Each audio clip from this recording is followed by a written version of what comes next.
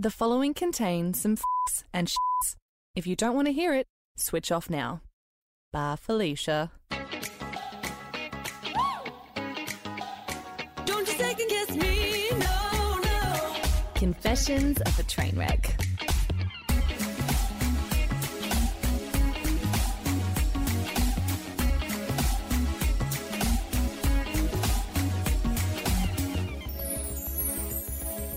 Thou shalt remember to always be good to your mama. Surprise! Before you get too excited, I just want you to know that this isn't a full episode.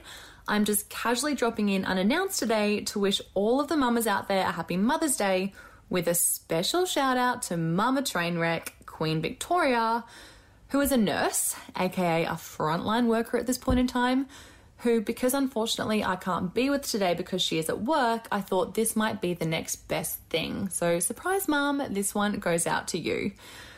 I've probably mentioned on this podcast a couple of times before that I was raised by a very strong, single, independent mother.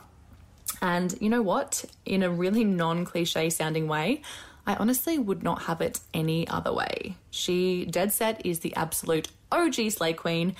And before I play you some really, really funny audio that I promise will make you fall in love with her, even if you don't know her, I quickly just wanted to rattle off a few things that she's taught me, and hopefully this kind of exercise will make you reflect on the things that your mum has taught you today too. So if you haven't spoken to her today, please have a think about some of the things that your mum has taught you and give her a call, shoot her a text, do whatever, but let her know.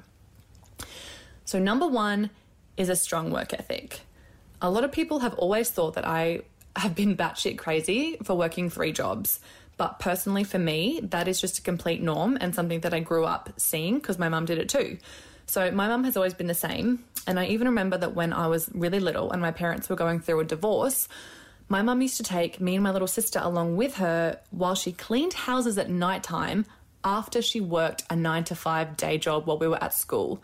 So that wasn't just to make ends meet, but it was also to ensure that me and my sister would never go without anything or miss out on anything. And you know what?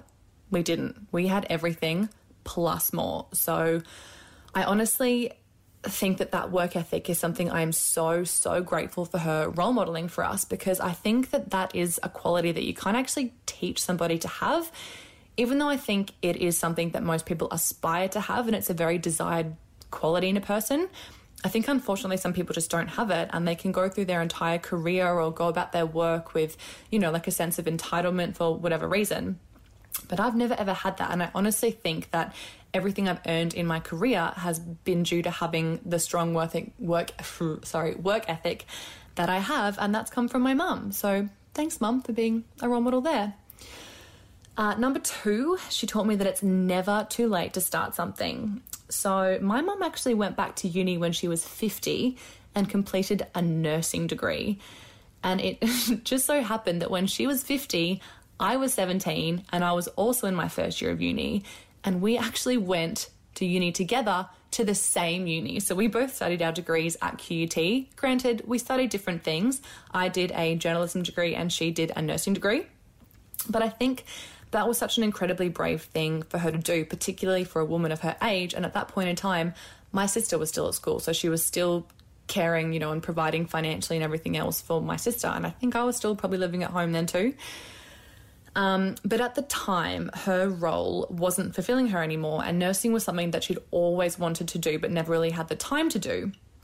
And I think the most ironic thing about that was in her final year when she was doing prac in the oncology ward, she actually got diagnosed with cancer. So she ended up having to take her final 6 months off and defer it while she was getting her treatment. And then after that kind of all happened and she ended up finishing her degree, she got a grad position in the oncology ward, and she has been there for, I'm pretty sure she's coming close to her 10 years there. And I think without being biased, she's honestly one of the most loved nurses, both to patients and her colleagues. And that's not me being biased. I think that it's just proof that when you go back and undertake something as hard as a degree at the age of 50. It's because it's something that you genuinely want to do. And that just goes to show that you're actually never too old to start something that you want to do. So if you're sitting there thinking, I want to start a podcast or write a book, like, you're not too old to do it. Just do it. And last but certainly not least, her outrageous kindness and empathy for others, I think, is probably what I love about her most. And when I say others, I don't just mean humans. I think probably one of the most endearing things about her is her love for all creatures, as you will hear in the audio that I'm about to play you. So this audio was recorded a few months ago. I'd just come off air from the radio, and I was still in the studio at the time. And because she was on speakerphone, I took the liberty of recording the conversation without her permission, might I add, but she has since given me permission to play that audio, which I did play on the radio, but she has no idea that this episode is airing right now. So I'm just going to play you this little bit of audio that proves what a beautiful, kind, empathetic person she is to all creatures. Listen to this. Yesterday when I was on my way to work, there was a mosquito in the car. This is how bad I'm getting, and I think this is a serious problem. There was a mosquito in the car, and when I stopped at the traffic lights, I let it out, and I thought, oh, my God, it won't know where to go. What do you mean to its mosquito family? I don't know if they live in families or not, and it just saddened me to think that I'd let it, like, it got in my car in Barton, and I let it go in Paddington. God, I love her.